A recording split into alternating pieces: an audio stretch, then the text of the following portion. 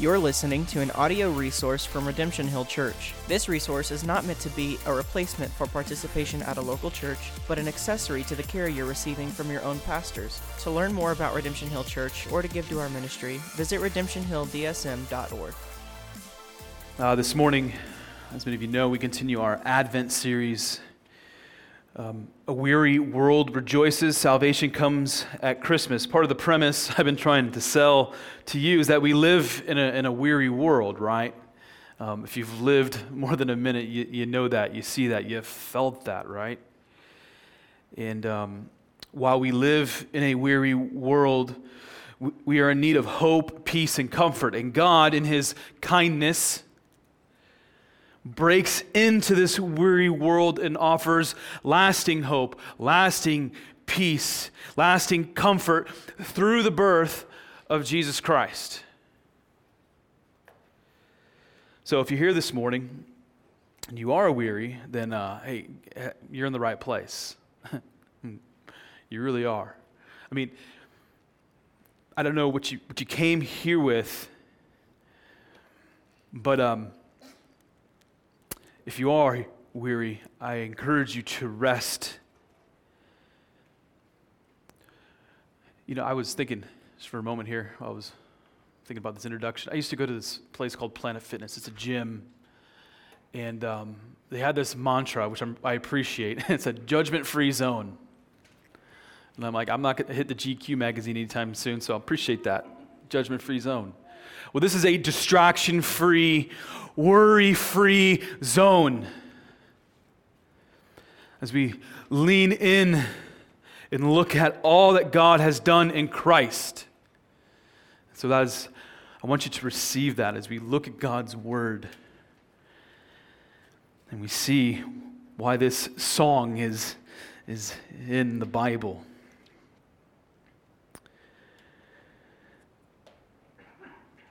As I was preparing for this sermon, my mind wandered to all the things of Christmas, all the stuff. It's interesting how the things of Christmas, right? We know that December's on the calendar, we know it's coming. And it's interesting how the things of Christmas can agitate our weariness instead of like cultivating peace. All the places you got to do, all the places you got to go, all the things you got to do. And you know, I mean, I'm not criticizing. I love Christmas. Like, I'm a Christmas homer. I love all the things that come with Christmas. I'm the guy, I mean, I get criticized for this, and I'm cool with it. I'm the guy who will play Christmas music all year round. I'll put it on Facebook, and all the hate comes. I'm that guy. I love it. I call it incarnational music, and, you know, I make it theological, help people get over it. Like, I just love Christmas. I love the pageantry. I love the pomp. The family traditions. Like many of you, you have traditions. Like for me, growing up, I'll never forget every year, I'm like making sugar cookies with frosting with my mom. Like we used to go to this park in Dubuque, Iowa, Murphy Park. It was just a parade of lights. You pay $5 or $10 to get in, and you kind of drive through the park, and it was beautiful. And those are things you just never forget. These are traditions we love. I love Christmas. And now that I have a family, there are traditions we're cultivating in our home, right? Just as I can tell you what album my dad always played growing up, the Christmas album by Leon Redbone, my kids can tell you, and I even tested my oldest daughter this morning on the way here just to make sure she get it. She could tell you my top 2 albums. They're going to hear this every single day of the year, actually, but definitely during Christmas. I love this time of year. And as much as I love Christmas, there is a downside to kind of like all the pomp. I think the pageantry and frankly the commercialization of Christmas has dulled our senses to the mystery of Christmas. It has distracted us from the story of Christmas. It has allowed us to sing, think about it. It has allowed us to sing Jingle Bells instead of O Come, Emmanuel. And I'm not hating on Jingle Bells. I'm fine. But just think about it. It has nothing to do with Christmas. To make my point, I actually Googled the top Christmas songs. And I'm doing songs in particular because the passage Logan read is a song of praise. And so what I did is I'm like, okay, I'm going to Google this, see what kind of turns up. Top 10 Christmas songs, and see what we get, right? You never know what you're going to get when you Google something. All right. Well, initially, I got this top 50 list, and I'm like, I'm not going to tell people 50 songs. Pared it down to 10. It was this publication, The Guardian in England. And then I looked at the list. I have it right here. And I know one of the 10 songs. So I'm like, all right, I need a new list. So I was talking to the ladies in back, and then they Googled one, and this makes much more sense. So here's just the top 10 list. Last Christmas by Wham. Okay, I know that one. White Christmas, Ben Crosby. Christmas Eve, don't know. Siberian Orchestra. Yeah, okay, got that one. I remember that one now. The Most Wonderful Time of Year. Okay, Andy Williams, good. Holly Jolly Christmas by somebody. Feliz Navidad. Everyone knows Feliz Navidad. Jingle Bell Rock. Okay, know that one. The Christmas song, rocking around the Christmas tree. And the one thing that was on both of these lists that was the same. Number one, All I Want for Christmas Is You by Mariah Carey. Now, I'm not going to wage a war on all the secular songs that throw Christmas into the lyrics, right? I'm not going to do that. Chances are, if I'm coming over to your house and all I want for Christmas is you, I'm going to be bobbing the head and knocking the foot or whatever. It's catchy, and all of a sudden you get to the tune or whatever. I'm not waging a war on that. So don't misunderstand what I'm saying. What I want for us is to rightly order all that goes on during our Advent season. So celebrate traditions, provided they cultivate the spirit of Christmas and they do not distract why we're celebrating Christmas. What I want, and when we get into the text, hopefully we can make this more clear, I want us to regain some of the awe and wonder of Christmas. Awe and wonder. We see this a lot in Scripture. People in awe who God is, and wonder of who God is. It reminds me of a time that I led a short-term missions trip to Bolivia. If you're part of Sovereign Grace Church in Minnesota, you may have heard this story. And it was one of those few moments in my life where I was in awe and wonder. So on the western side of the country, there's the Andes Mountains kind of just rolls through. And so we fly into La Paz, and we got to take the 6-hour bus ride to this place called Carnaby, where this orphanage is located. And it's a 6-hour bus ride on something called the Death Road. You can look it up. The Death Road. So I didn't think anything of it, never been there.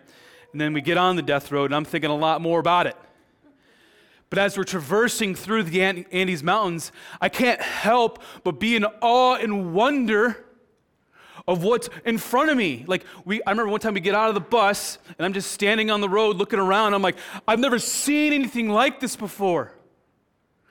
I feel so small and puny compared to the grandeur that is right in front of me. So as I think about Christmas, I want our kids to be in awe and wonder of Christ before the Christmas presents. I know that's a challenge. But that's what we want. That's what we want for ourselves. I want the mystery of the incarnation of Jesus Christ to cause us to magnify God. I want our senses heightened for all that God has done by sending His Son into the world so that sinners could be saved through the Son's death. I want us to sing about the birth of Jesus, knowing the profound implications. As we've seen in the previous 2 weeks, the birth of Jesus didn't happen out of nowhere. It wasn't oh, what do we got here? No. 2 weeks ago, we saw from the book of Isaiah that the birth of Christ was foretold. The message of the birth of a Savior gave hope and peace to a weary world. That same message continues to give hope and peace to a weary world. Last week we saw Mark showed us from the Gospel of John, chapter 1, that the eternal Word became flesh. Get your mind around that. The eternal Word became flesh. And He came to offer grace and truth to all who would believe. As we celebrate the birth of Jesus, we cannot disconnect His birth from what was foretold, Isaiah, right? And from his eternal being. So let me connect this. Let me connect that point to the manger scene, right? First thing my kids did when we pulled out all the Christmas stuff is they put the manger scene in my office, right? On Christmas, when you place baby Jesus in the manger with, Mary and Joseph flanking Jesus on each side, right? You are communicating a profound truth about the eternal Son of God. The challenge is moving it out of decoration status and seeing the truth of what's before you. The profound message of the birth of Jesus is seen again in the Gospel of Luke. Many of you know the story. We sang about it. Logan read it. An angel visited Mary and said, "And behold, you will conceive in your womb and bear a son, and you shall call his name Jesus." Mary's hanging out, angel, conversation. And then Mary, knowing a little bit of biology, says to the angel in verse 34, I'm going to paraphrase here, I have a question about this whole bearing a son ordeal. I am a virgin. So last checked, it kind of takes two to tango. Not only that, I am betrothed to be married to Joseph. So what do we do with that? It wasn't lost on Mary that what the angel was saying is like naturally impossible. And now here is the miracle and mystery of Christmas. The angel responds, "The Holy Spirit will come upon you, Mary, and the power of the Most High will overshadow you," which is cover you. "Therefore, the child to be born will be called Holy Son of God." So let's get this straight. The angel tells Mary that she is going to be pregnant with the Son of God. I'm not trying to sound crude, but I want us to understand the gravity of the miracle and to kind of demythologize the story a little bit. What was going on in Mary could only happen because of an almighty God's divine intervention. And so what we read now is like no more questions from Mary. She got her answer. No more wondering about how the biology is going to work. She responds with humble surrender. We see Mary trusting in what God has spoken over and against what seems to be entirely impossible. Like, I don't know how this is going to work out, but one thing she did know: I'm going to trust. After her statement of trust, Mary bursts forth in song. It's Mary's song where we will spend the remainder of our time. Mary's song, often called the Magnificat, it's between verses 46 and 56. It's an expression of Mary's humble surrender to God. Mary's song is the first, if you don't know this, the first of 4 hymns in the Gospel of Luke. So chapters 1 and 2 in particular, you see these 4 hymns, and they all center around the incarnation of Jesus Christ. I do think it's instructive that Mary's response to the news from the angel is to sing. Like, what's the reaction here? You're going to bear the Son of God. I'm going to sing. What I love about singing praises to God is it's like an opportunity for the mind, the heart, the soul, and all the accompanying emotions, and direct all that to God. And that's what Mary was doing. She was going all in on praising God. And the context here is that Mary was singing while visiting her friend Elizabeth. Mary's song can help us sing about God during this Christmas season. The content of her song tells us about God and hopefully instructs our hearts. This song, Magnificat, hopefully for us can kind of lift the fog that's in front of our eyes during the holidays It can remove the pageantry for a moment and help us to focus on Christ. What we see at the outset of this song is that it's personal. As well it should be for Mary. It's personal. Mary sings to God with her entire being. She says, "My soul magnifies the Lord. My spirit rejoices in God, my Savior." Rendered more literally, just like out of the Greek language there, Mary says, "My soul makes great the Lord." So if you're trying to figure out, like, how do we magnify here? Okay, try this. My soul makes great the Lord. My spirit enlarges the Lord. So how do we magnify or make great and enlarge God? Every time you learn a truth about God and seek to apply that truth, you magnify and enlarge God in your life. For example, perhaps you haven't thought much about the virgin birth of Jesus Christ and what it has to do with Christmas. That's cool.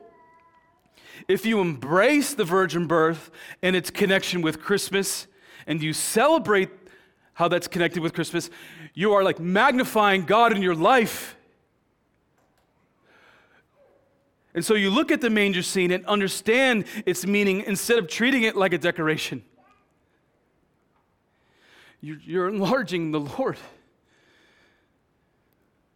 You're showing that you believe. In other words, you take the truth of God and allow it to impact your soul.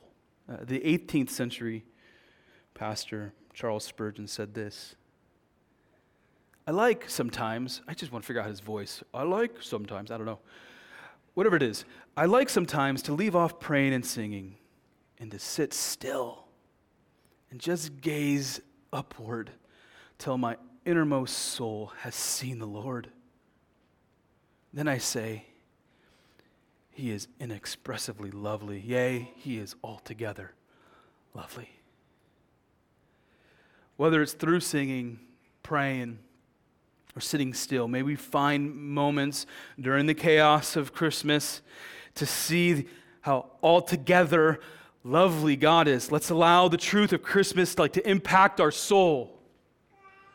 With Spurgeon, we want to get to a place where we are just marveling at God. And there's not a better time to marvel than during the Advent season. We should marvel at God and all that He has done through the birth of Jesus.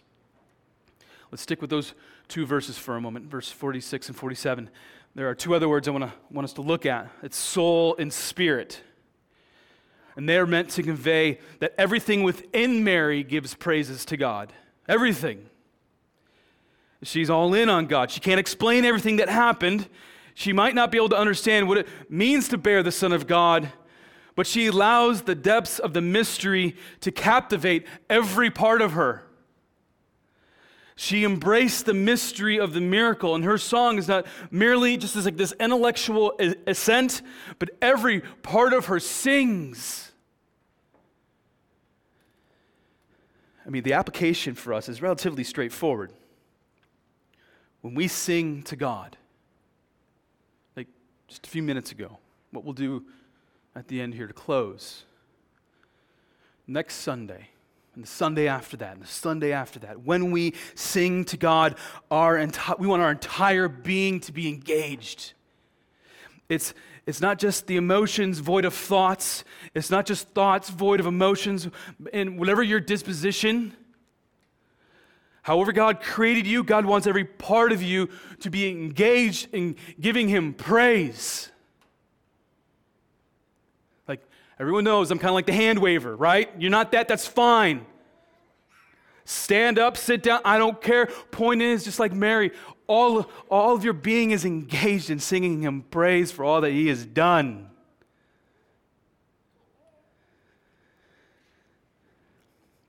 Then in verse 48, we see Mary approach God in praise from this humble disposition. So her whole being is singing to God, and she's humble. Humility, contrasted with pride, kind of makes up the tenor of Mary's entire song. as it pertains to Mary, she not only sings with humility, but her circumstances are humble. For all intent purposes, Mary was a nobody. Today we have her in every manger scene, but that was not the case when the angel showed up. At best, she was a backwoods peasant from a nondescript town called Nazareth. She was an afterthought in society, and yet God chooses her to carry and give birth to the Savior of the world. That's remarkable. It is so like God to take a bunch of nobodies and make them somebody so that God can show how mighty and glorious He truly is. I mean, consider for a moment. I was kind of just thinking this through as I was paging through scriptures. Like Moses, for example. Dude was like over 80 when God's like, hey, I got something for you to do. You may think you're a geriatric, but you know what? I'm going to use you, Moses, to lead my people out of slavery and into freedom. Wow. Look at David, right? I've always wondered what it'd be like to be David. Samuel shows up. Hey, one of your boys, Jesse, David's father, is going to be the next king. So Samuel goes down the line. Nope.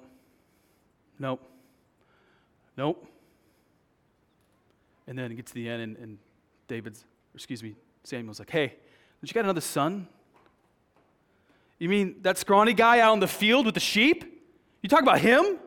Yeah, go get him. Bring him over here. A nobody that God uses for His good and for His glory. Mary's inclusion is another example of God's economy, right? It's another example of God turning the world upside down. While the world around us is saying how great you are and boosting your ego, while also telling you who are the most exceptional people in society, right? God is looking to use humble people for His kingdom purposes. So what does this tell us about God? Well, God is not concerned with a person's social status. Instead, He is concerned about the state of the heart. God calls on those who realize they are needy, lowly, and corrupt because of sin. They know who they are, and He rejects a person's propensity for independence, which cultivates pride. I don't need you, God. Whenever you say that, it's just a proud statement. In my pride, I don't need you. The humble person says, I need all of you.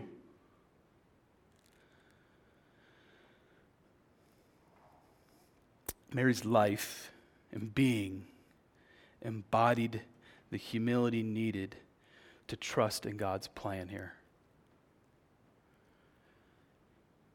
Here's what this really means for you and me.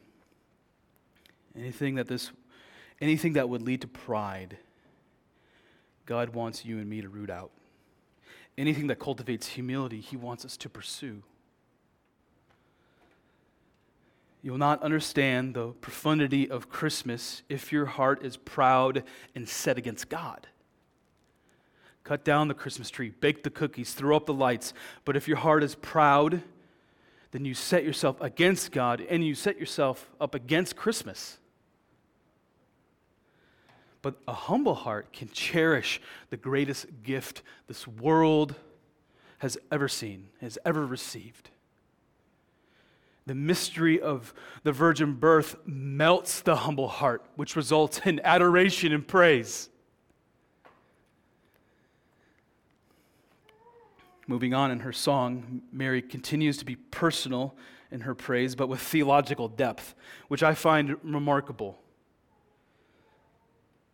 For He who is mighty, it says in verse 49, has done great things for me. And holy is His name. And remember, it's personal, but she's got her gaze upward. And His mercy is for those who fear Him from generation to generation. In 2 short verses of praise, Mary calls out the strength of the Lord. She acknowledges the holiness of God. She reminds herself and us of the mercy of God. It's a song that focuses on God and not herself. She only understands herself in light of who God is, and she sings about it. It's a depth you don't hear or sing throughout the broader American Christian landscape. Like, we need to learn from this upward trajectory of the Magnificat. I don't do this often, but I'm going to do it right now. This is a good time to say how much I have appreciated Ryan Anderson's involvement in worship. Right? Since the beginning, he has helped us set our eyes on God. He has led us to see God for who he is, mighty, holy, and merciful. I don't know if you noticed, but we want our songs to have similar theological depth, just like we read in the Magnificat.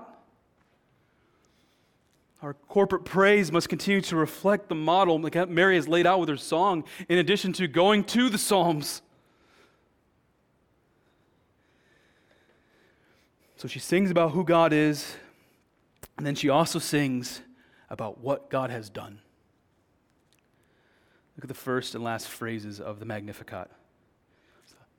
Look at verse 47, then I'm going to pair that at the end of 56. And Mary said, "My soul magnifies the Lord. My spirit rejoices in God, my Savior." And she spoke of our fathers, and he spoke of our fathers, and to Abraham and his offspring forever.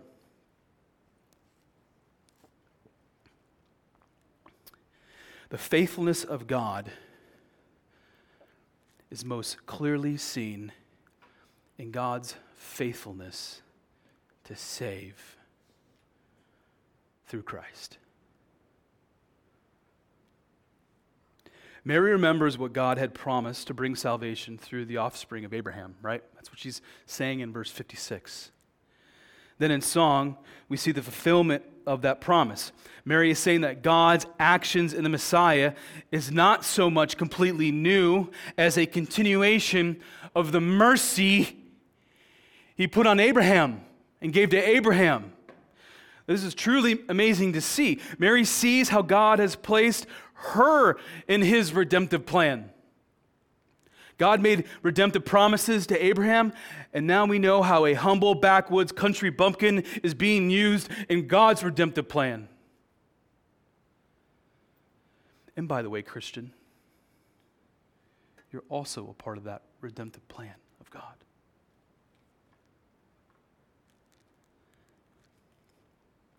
So, we see Mary's song is personal. It's personal in the sense that she looks to God as her all-satisfying joy. It's personal that she trusts God despite the unusual circumstances of her conception. Mary's song is also prophetic. It's a prophetic warning of what God rejects. Now, this might not sound like the most Christmassy point, but let's take a look and see what the prophetic warning is all about. Let's look at the middle of the song.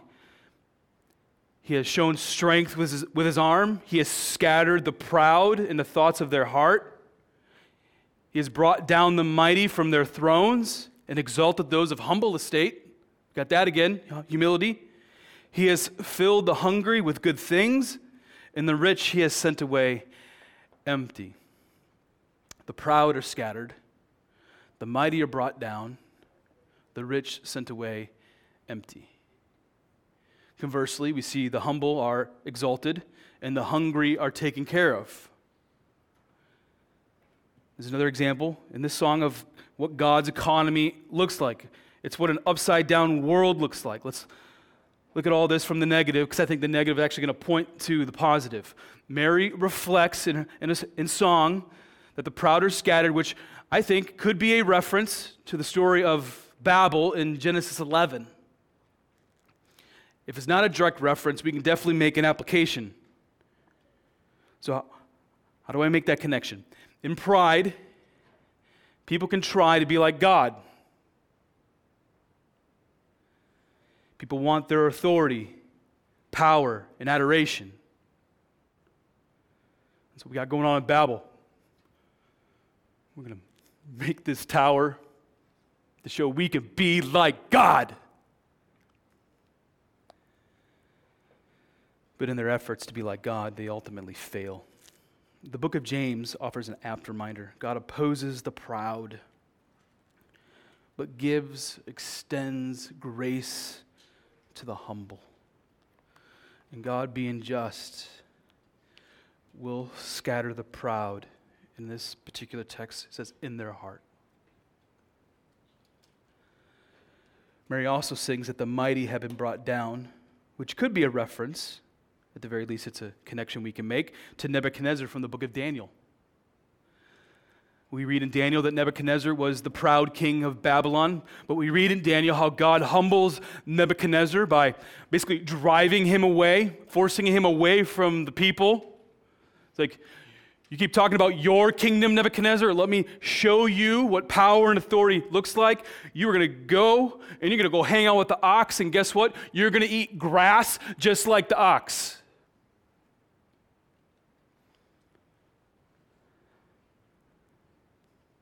Nebuchadnezzar was a mighty king, but God brought him down. As for us, we must be sure not to become haughty like Nebuchadnezzar. Think about this for a moment. There was more power and authority in baby Jesus than Nebuchadnezzar ever had at the height of his rule. So this Christmas, let's be sure not to make it about our own little kingdoms, but about God's kingdom, which is established by a baby. In humility, let's be sure to point to the one who is ultimately almighty. Last, Mary says the rich are sent away. The best biblical example I could think of regarding this phrase isn't what was behind Mary, but what was ahead of her. 17 chapters later in the Gospel of Luke, we read about the story of the rich young ruler. Long story short, the rich young ruler approaches Jesus and says, hey, what must I do to inherit eternal life?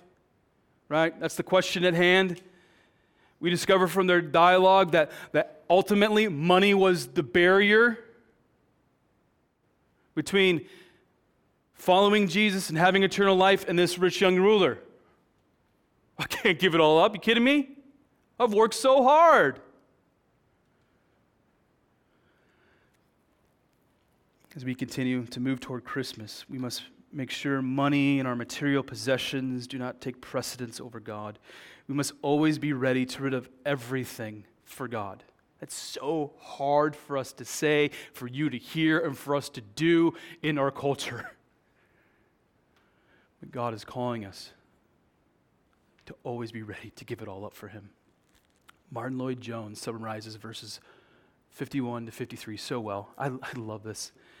Can you not see that everything that a man boasts in, his intellect, I'll add his money or possessions, his understanding, his power, his social status, his influence, his righteousness, his morality, his ethics, his code, every one of them is utterly demolished by the Son of God?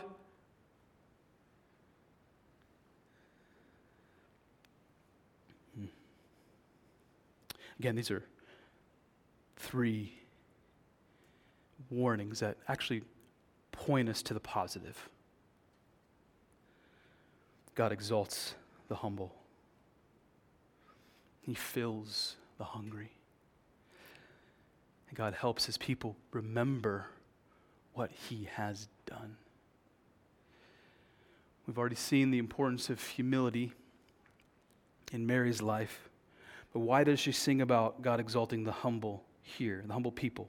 In part, when God exalts a humble person, God's glory is on display through that individual. Why? A proud person is constantly trying to turn everything in on themselves. A humble person is looking to deflect any glory and say, look at God. There's a massive difference between, hey, look at me and look at Jesus. Look at God. Interestingly enough, when I was going over this sermon this morning, my mind went to this particular text. It's not on the screen. And then Ryan said, hey, I'm going to open up with this text from Philippians. And I'm like, hey, well, okay, that's confirmation. I'm just going to share it one more time. And just listen to this. have this mind, talking about humility here, and Mary being a humble person, and God exalting the humble. Just listen to this. Listen to the humility of our Savior. Verse 5, have this mind among yourselves. Okay, I could stop right there. So what we're about to read, you're supposed to have the same mind. Be like this.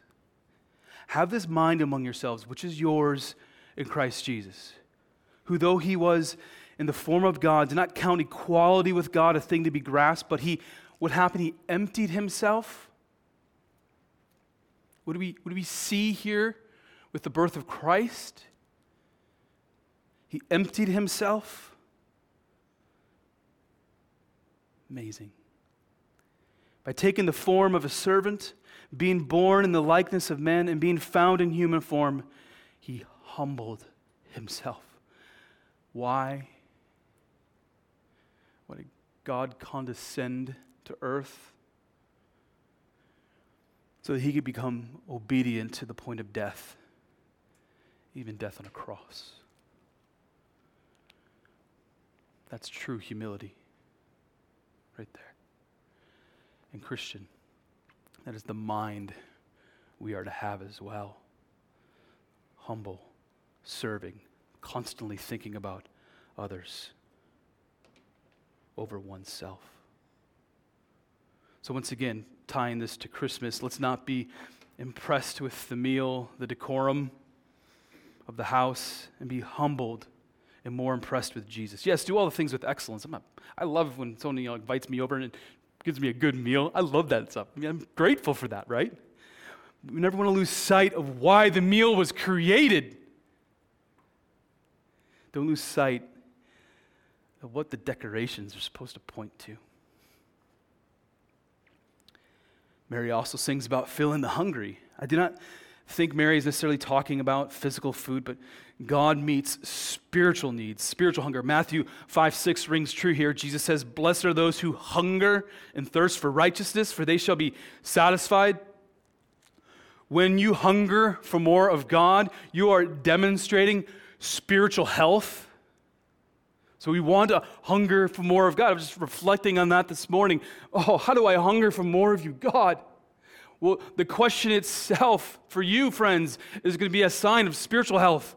I want to hunger for more of Him. When you hunger for more of God, God is eager to give you spiritual food. Again, let's just connect this point practically to Christmas. It will not be long when many of you will gather around the aforementioned dinner table, and it's going to be full of food. You know, for me, I try to back off the day before on everything that I'm eating because I know what's coming. I know that table's going to be full, and as that time approaches, I'm hungry. I'm like, this kind of fasting thing that's not necessarily spiritual. I'm just trying to create space. Now I'm just hungry.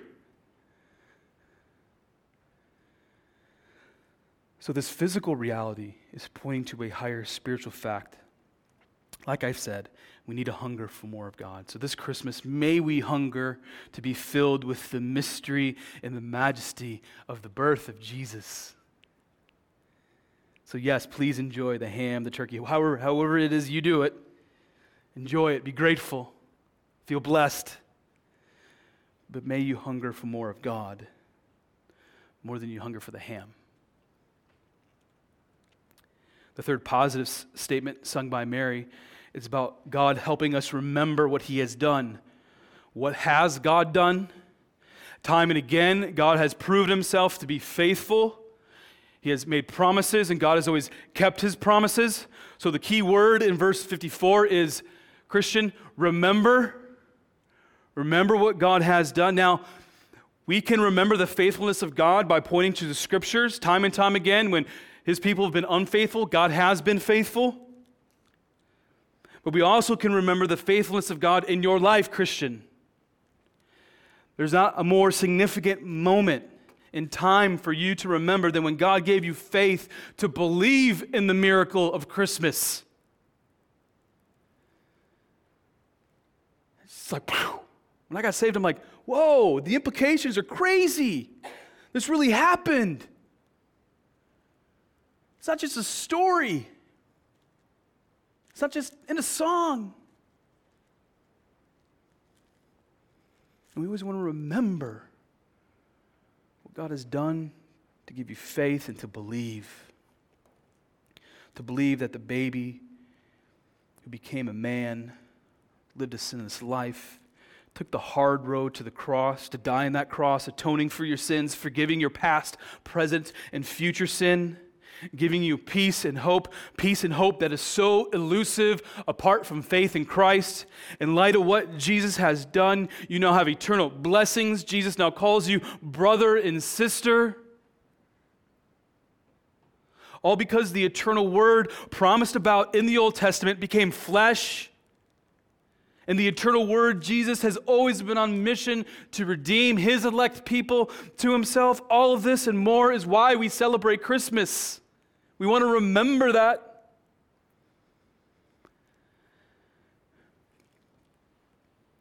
It is why we sing. Kind of going back to Mary. Why did she sing? She was remembering. When we sing praises to God, we are remembering all that God has done. We remember the faithfulness of God. A couple thoughts to wrap up. As you know, and as I've said, the sermon series title is A Weary World Rejoices. Salvation Comes at Christmas. And I know there's a myriad of reasons why people are weary during the Christmas season, right? It's a time we celebrate, but if you're anything like me, you bump into moments of weariness along the way. And sometimes it's like, can we just get past the 25th so life can go back to normal, right? All the things can be overwhelming and make a person weary. Just the prospect of all the coordination can bring stress, right? I gotta do this, gotta go over there, gotta bake this, I don't know how my wife keeps it together. I mean, goodness, there's so many things going on.